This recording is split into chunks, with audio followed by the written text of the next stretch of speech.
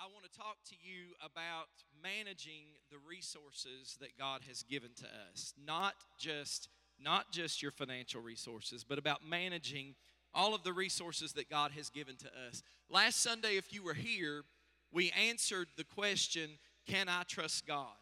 We also talked about another question, can God trust me? Am I trustworthy? And today, I just want to share with you what we're going to call the trust test. This is a two-part sermon. I'm going to share half of it this morning and the second half next week as part of our Serve Sunday initiative. And I did that so that I wouldn't keep you here an hour and a half for preaching each time today. Somebody say, thank you, Pastor. But we're really going to work through. I tried to cut out as much as I could, and I thought, no, this is what the Lord wants to speak. We're going to work through this whole issue of trust and how we, as God's children, how we do when we really take the trust test, when we put ourselves to the trust test. So I want to read as an introduction to this message this morning an article that I read several years ago, and I came across it again in my study this week, and it's simply titled The Road of Life, and the author is unknown. You can find this multiple places if you Google it on the internet. The author is unknown. I would love to know who wrote it, but let me read it to you this morning. I want you to just listen. At first, I saw God as my observer, my judge, keeping track of the things that I did wrong so as to know whether I merited heaven or hell when I die. He was out there sort of like a president. I recognized his picture when I saw it, but I really didn't know him. But later on, when I met Christ, it seemed as though life were rather like a bike ride, but it was a tandem bike. And Christ was in the back helping me pedal. I don't know just when it was that he suggested that we change places, but life has never been the same since. See, when I had control, I knew the way. It was rather boring, but it was predictable. It was the shortest distance between 2 points. But when he took the lead, he knew delightful long cuts, up mountains and through rocky places at breakneck speeds. It was all that I could do to hang on. And even though it looked like madness, he said, pedal. I worried and was anxious. And I asked, where are you taking me? He laughed and didn't answer. And that's when I learned that I was going to have to trust him. I forgot my boring life and I entered into every adventure with him. And when I'd say I'm scared, he'd lean back and just touch my hand. He took me to the people with gifts that I needed. Gifts of healing, acceptance, and joy. He gave me gifts to take on my journey, and off we went again. And he would say, give the gifts away. They're extra baggage, too much weight. So I did to people we met, and I found that in giving, I always received. The journey continued and our burden was light. I did not trust him at first to take control of my life. I thought he would wreck it. But I found out he knows bike secrets. He knows how to make those sharp corners and how to jump clear off rocks and do things I could have never done if I were in control. And I am learning to shut up and pedal in the strangest places. I'm beginning to enjoy the view and the cool breeze on my face with my delightful companion, Jesus Christ. And when I'm not sure that I can do it anymore, he smiles and says, just pedal. You see, I think this morning that every one of us come to a place where we ask a very simple question. Can I really trust God? Can I trust God with my life? Can I trust God with my future, with my family, with my job, with my health? Can I trust God with my possessions?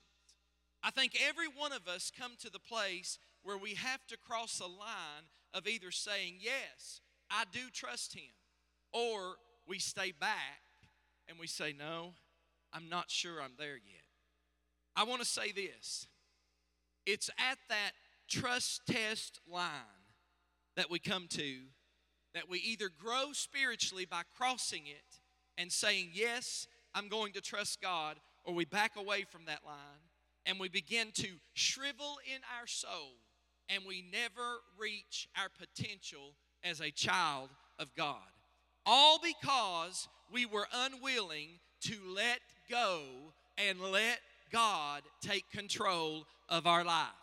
That is an old cliche that you've heard many, many times. Let go and let God. But can I tell you, it's much easier to quote it than it is to do it. To let go and to let God. So I'm trying to give you some handles this morning, some ways that you and I could learn to trust God more completely. And I want to share with you a little acrostic of the word trust and what each letter stands for. And we're going to talk about a couple of these this morning. First of all, T stands for take an inventory. We need to be asking ourselves the bottom line question: do I really trust God? R stands for recognize God as your source. We need to realize that as we take inventory of our life, as we ask God to turn the searchlight on in our life, that everything that you and I have right now is a gift from God.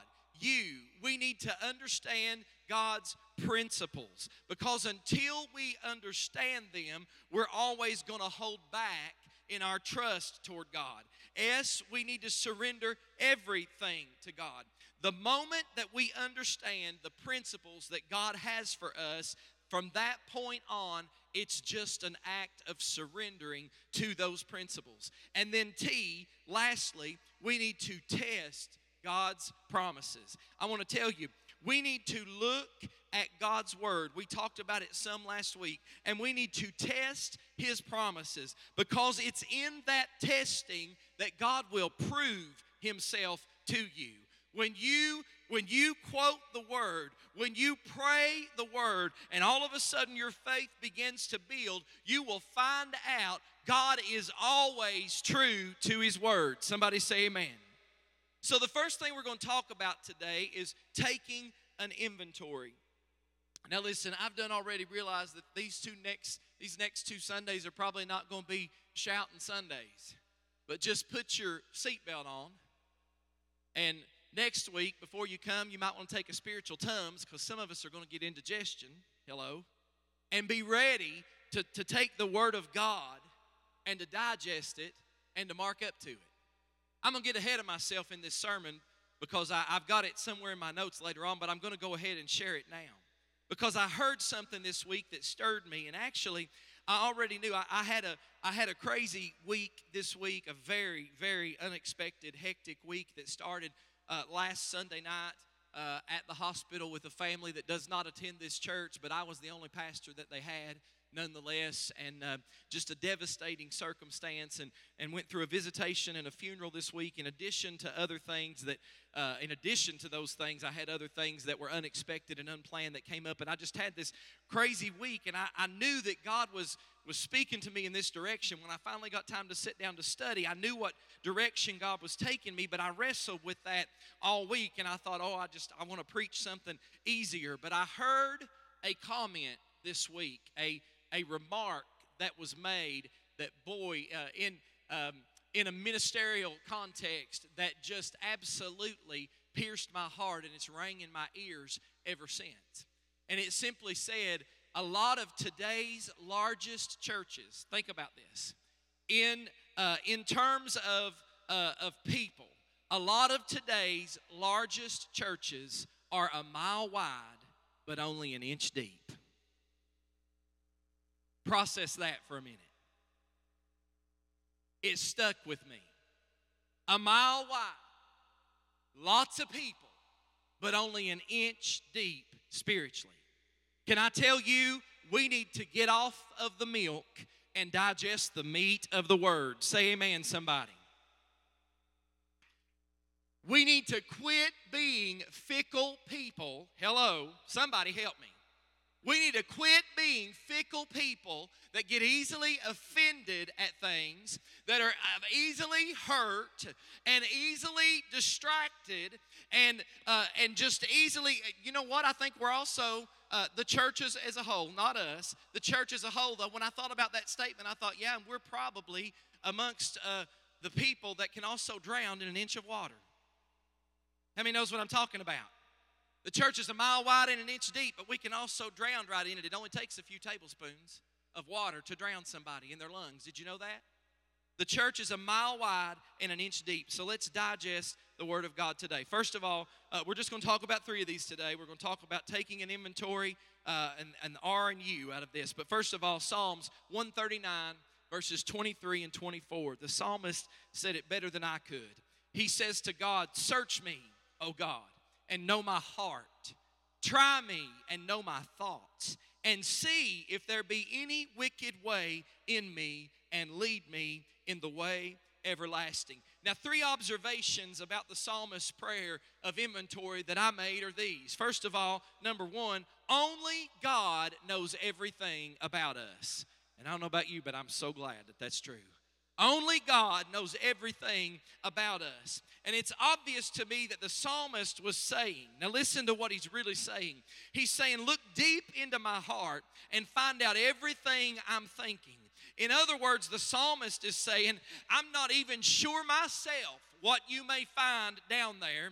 I don't even know it sometimes what I'm thinking, but look deep into my heart, and God, if it's there, reveal it to me. Let me take inventory of it and let me get rid of it. The second observation I made is that only God can lead me correctly.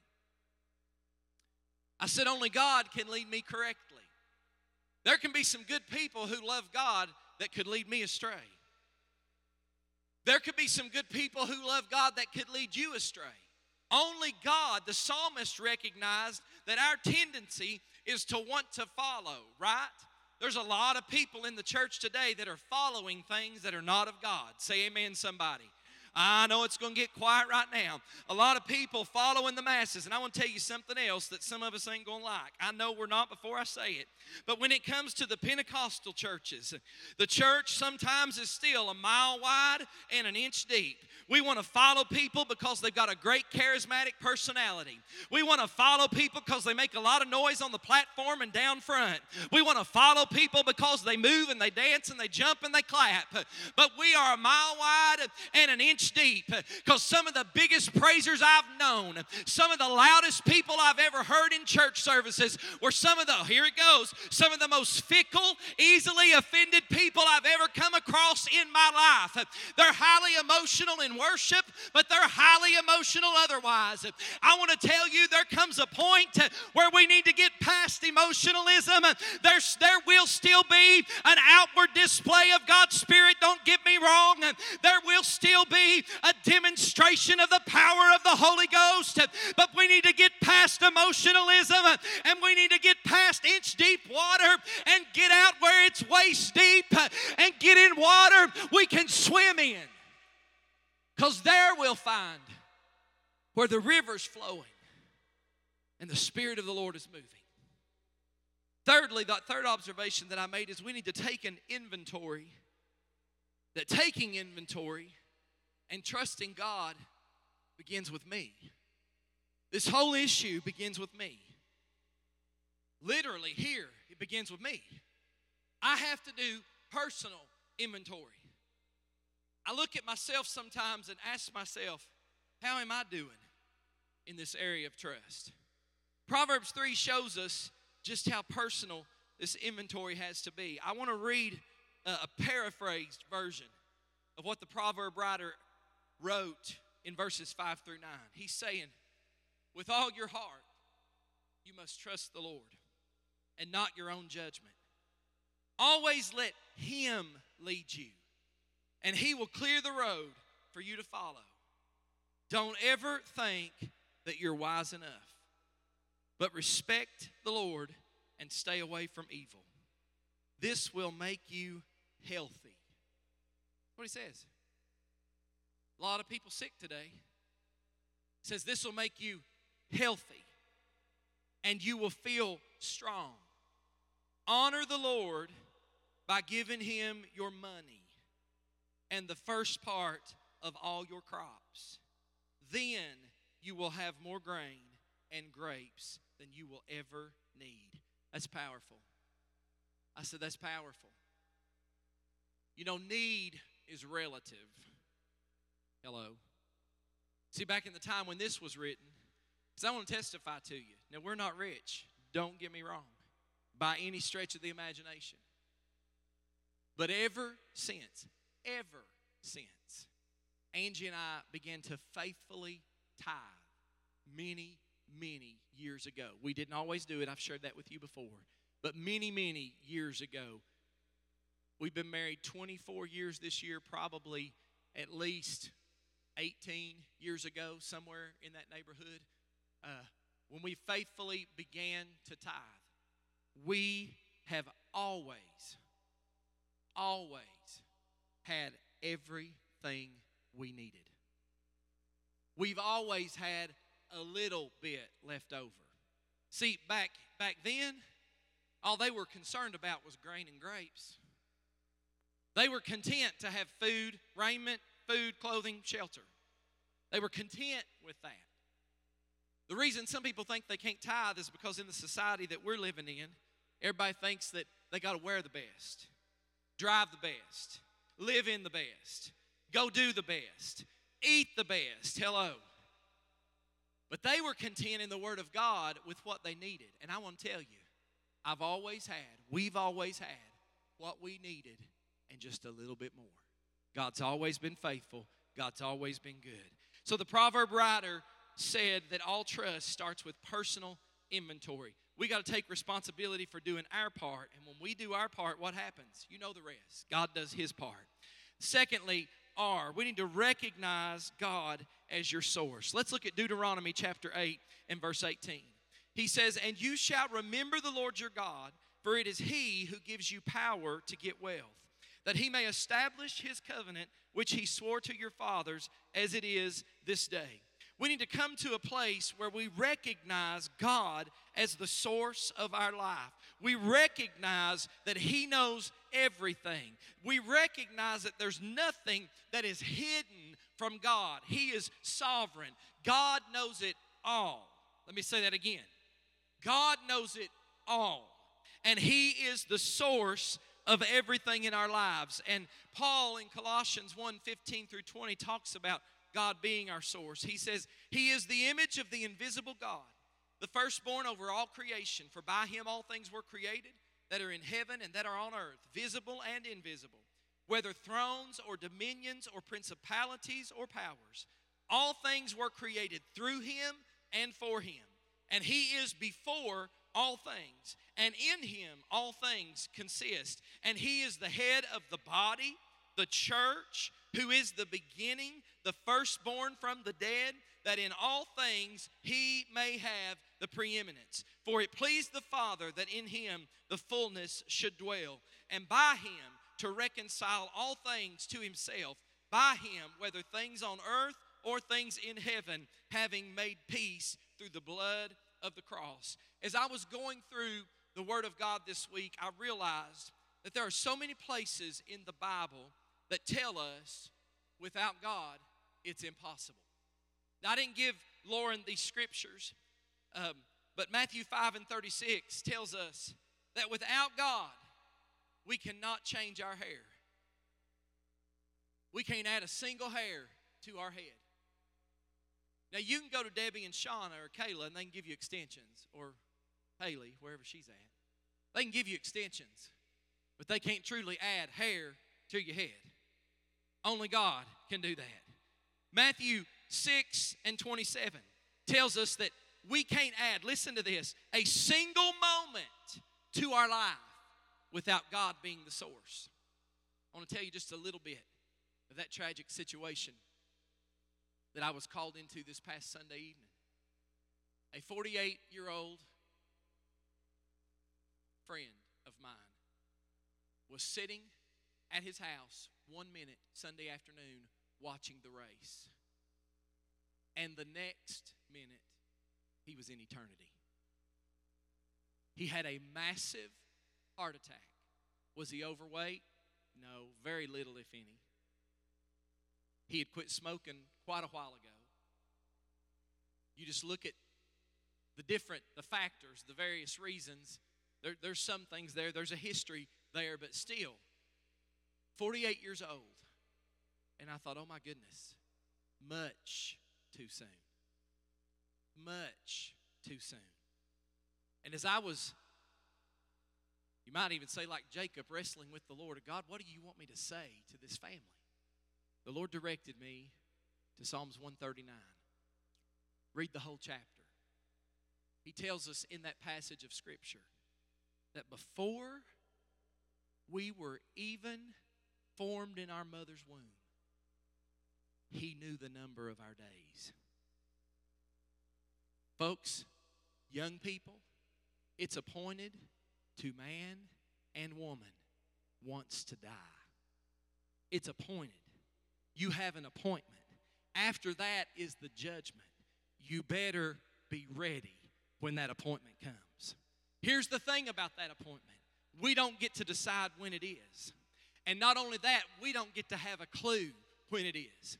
I may not be in this pulpit next Sunday. Who knows? Somebody 4 years older than me just went home to be with the Lord last Sunday afternoon. What are you telling me, Pastor? I'm saying you can't add a single moment to your life without God being the source. Sure, God added, you heard about it a couple of weeks ago, God added 15 years to Hezekiah's life. How did He add it? When Hezekiah prayed and he called upon God. And if it hadn't been for God, God was the source of those 15 years that He added. Then James 4:14 reminds us that we can't even say with certainty what's going to happen tomorrow without God as the source. You may have some big plans tomorrow, but they may never come to pass. You don't know what's going to happen. It's going to take precedence over that. We were supposed to have a family dinner this afternoon, but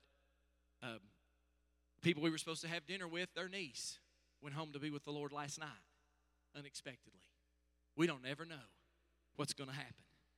Acts 27:20 tells us that we can't save ourselves from disaster without God being our source. So I just want to tell you, it's very humbling when we recognize where we are. And they tell us that William Beebe, who you may not realize who that is, that was a naturalist and a very close friend to President Teddy Roosevelt, spent many evenings with President Roosevelt. And after their meal of the evenings, they would go outside. They would look at the stars in the heavens. And because he was a naturalist, Beebe would look up and he would say things like, that is a galaxy as large as the Milky Way. It consists of 100 billion suns, and it is one of 100 billion galaxies. And then Roosevelt would grin and say, now, I think we realize we're small enough.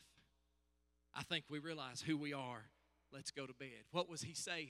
He was saying, we're nothing in comparison to the God that created this universe. We got to recognize that God is our source. What are you saying, Pastor? If God blesses you, you better thank Him because God was the source. If God saves your lost family, you better celebrate because God was the source. If God gives you a new job and better money or a raise on your job, you better thank Him. You better recognize Him as the source, and you better do what God's Word commands to do with it. Amen? And that's how you recognize. If you don't do that, you're not recognizing that He's the source. Lastly, on the understand, or lastly for this morning, understand God's principles. Now, there's a lot to say here. 3 reasons why Christians don't give more to God. Now, keep in mind, I'm not just talking about finances, but we are going to talk a little bit about finances. First of all, they don't think that they can give and meet their own needs. Most of the time when we start talking about resources and finances, these people are thinking, this is the thought pattern, the train of thought in their mind. They say, well, I'm not sure that I can give and still take care of my family. I'm not sure that I can give and still meet the budget or meet my own needs. And so it alarms them and it scares them and they turn away from it. Number 2, they don't know how to give. I could preach a whole message right here. We're living in a give me society. that thinks, I think I got this in my notes somewhere else and I'm ahead of myself again, but they think that everybody owes them something. I'll talk about that later on. I'll just say right now they don't know how to give. I was at Starbucks in London on my way to Lexington a couple weeks ago for a meeting at the state office for the State Youth Board, and I went through Starbucks and I got up there and got ready to pay, and the lady at the window smiled and she said, and I didn't even pay attention to who was in front of me or anything, if I knew him or not. If it was you, thank you. But she said, you don't have to pay. It's already been paid for. And I said, really? And she said, yeah. And then I said, well, I looked at my rearview mirror and I said, okay, I'll get theirs behind me. She said, you sure? I said, why? She said, it's about double what yours was. I said, that's all right. If the Lord's going to bless me like that, I have the app on my phone. That's how I pay. I said, if the Lord's going to bless me like that, let's see. If that's on there, they can have it. And she clicked it, and she's like, yep, that got it. Have a nice day. What are you saying, Pastor? I'm saying that when somebody pays it forward for you, do it for somebody else. When somebody blesses you, bless somebody else. I'm just going to throw something out there for good measure that ain't in the Bible, and it don't mean a hill of beans to some people. But my goodness, if the Lord has blessed you with all kinds of new stuff, then give some of your old stuff to somebody else. Hello? Bless somebody else. The Lord will bless you more for it than He will for making sure that you get top dollar out of it. Say amen, somebody. And then the third thing is they don't plan to give. And because they lack planning, they're always in an emergency. Now, we have a policy in this church. We're going to help people if they need help. But after we help them once, then if they need help again, they get to sit down with me, because not only am I a pastor, but the Lord has blessed me on a job that I've worked with finances for over 25 years. They're going to get to sit down with me, and I'm going to ask some hard questions. I'm going to ask for proof of everything that's coming into their house and how everything's going out. We're going to talk about it, and we're going to decide about ways that they can manage it. Hello? Because God's money is for God's kingdom, and we want to be benevolent and help people that are in need. But if all we do is just, listen, there's a modern theology today that thinks that and I don't even know where this kind of thinking comes from, but thinks that not only is the church, but society as a whole is responsible to take care of people that don't have enough gumption to try to take care of themselves. Hello, somebody. That's not teaching people the principles of the Word of God. The Word of God tells me that he who will not provide, who won't work to provide for their family, is worse than an infidel. Oh, you can't preach that in political platforms. They'd behead you today. That's what the Word of God says, though. Another scripture tells us that we ought to earn our bread by the sweat of our brow. We ought to work it out. My Lord, this ain't in my notes, but that's good preaching, Pastor. Our young people need to know working ain't fun, is it? Can I hear some adults that have worked, some people that have already done the adulting? Working's not really fun. It's no fun to get up every morning and go to work. It's really no fun to get up every morning and go to work and always have to put a smile on your face and work with the public sometimes. But if you want to eat, you got to work. If you want to keep your job, you need to do a good job. Lord, this ain't in my notes, but God must want me to say it to these young people. You need to be faithful, you need to be on time, and you need to work and not be lazy. Say amen, somebody. That's good biblical teaching. It's good biblical teaching. People don't plan to give. They're always in an emergency.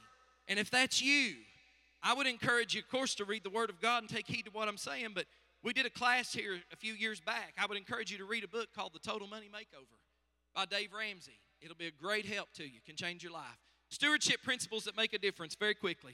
First of all, the who's in charge principle. God's the owner, I'm the manager. And that basically says, who's going to run my life? Psalms 24:1. The earth is the Lord's and the fullness thereof, the world and they that dwell therein. Number 2, the give and grow principle. Practicing stewardship produces growth. In his book titled Stewardship, Luke Timothy Johnson made this profound statement. He said, some say dedicate the heart and the money will follow. But our Lord put it the other way around.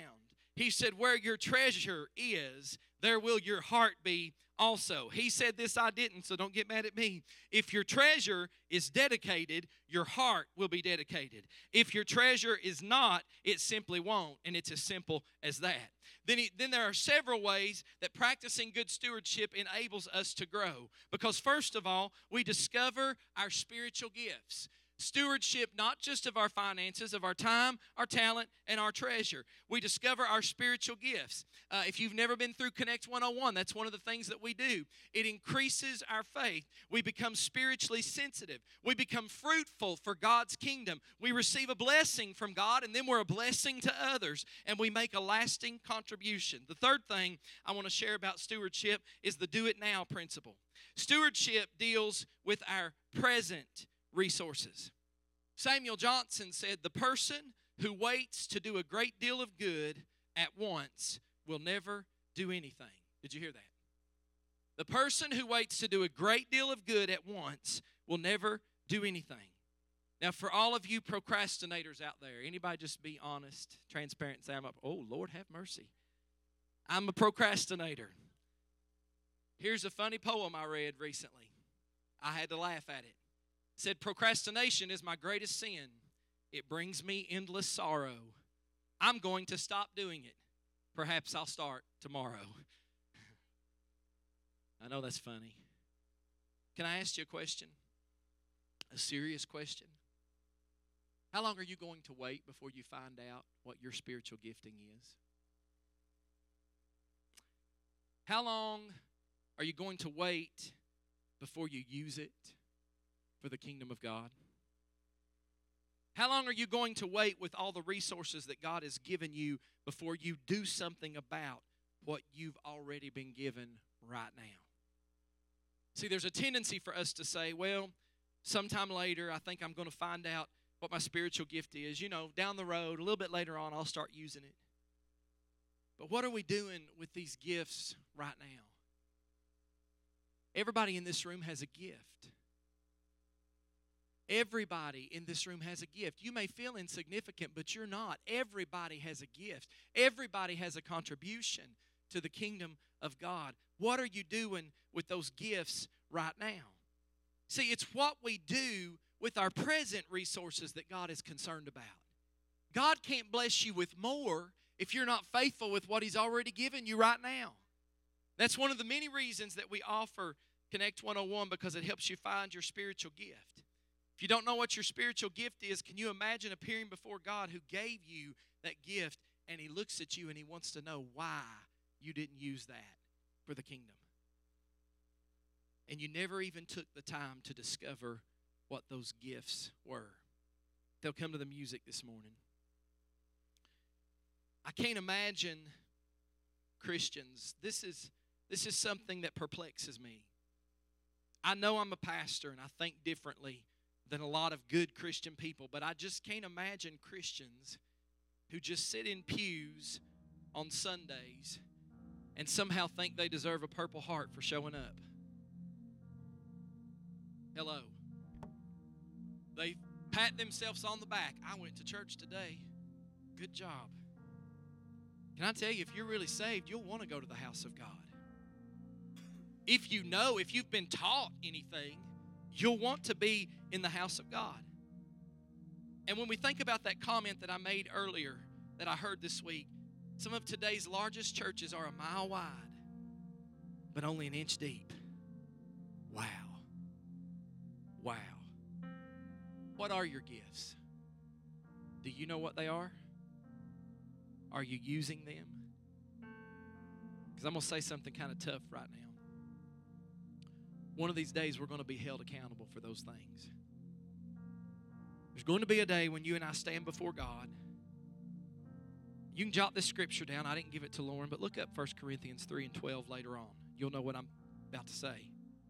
There's going to be a day when we stand before God, and I'm either going to stand before Him with gold and silver and precious stones, or I'm going to be standing before Him with wood, hay, and straw.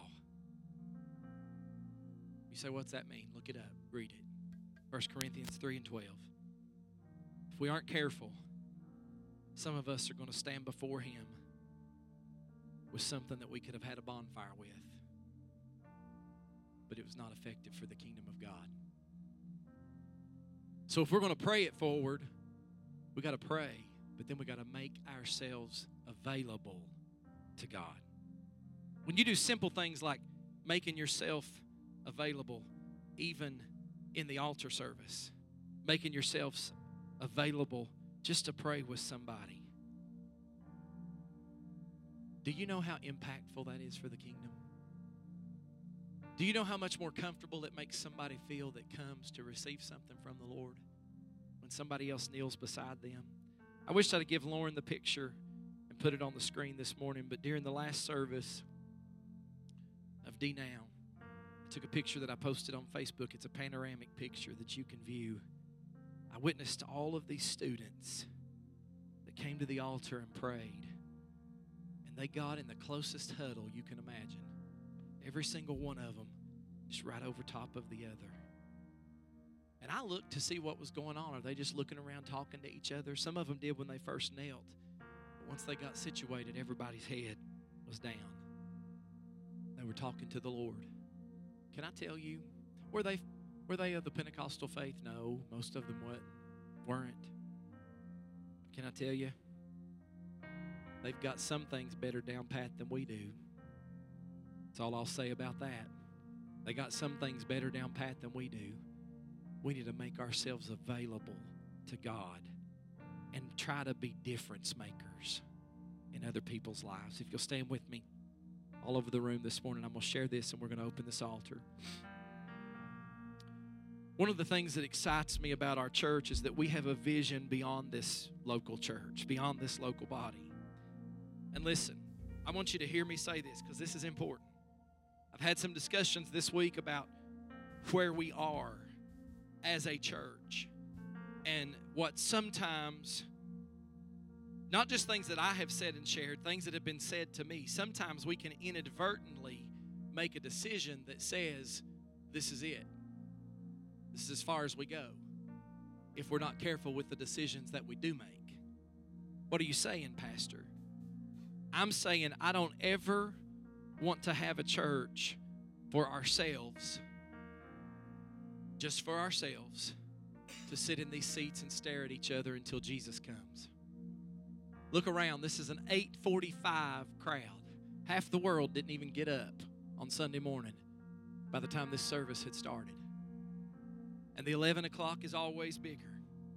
I don't ever want us to have a church for ourselves, to sit in our seats and just stare at each other until Jesus comes. We're not only going to keep growing in our own personal lives, but we're also going to keep growing to reach this community, to reach and work the harvest that I believe God wants to send us. Listen to me. The vision of God is not for us. It's about Him and them. Did you hear me? It's about Him and them, those who are outside this building. And it's our job to continue to pray it forward. The vision is for the kingdom, and that's the only kind of vision that will last. If you'll bow your heads with me all over the room this morning.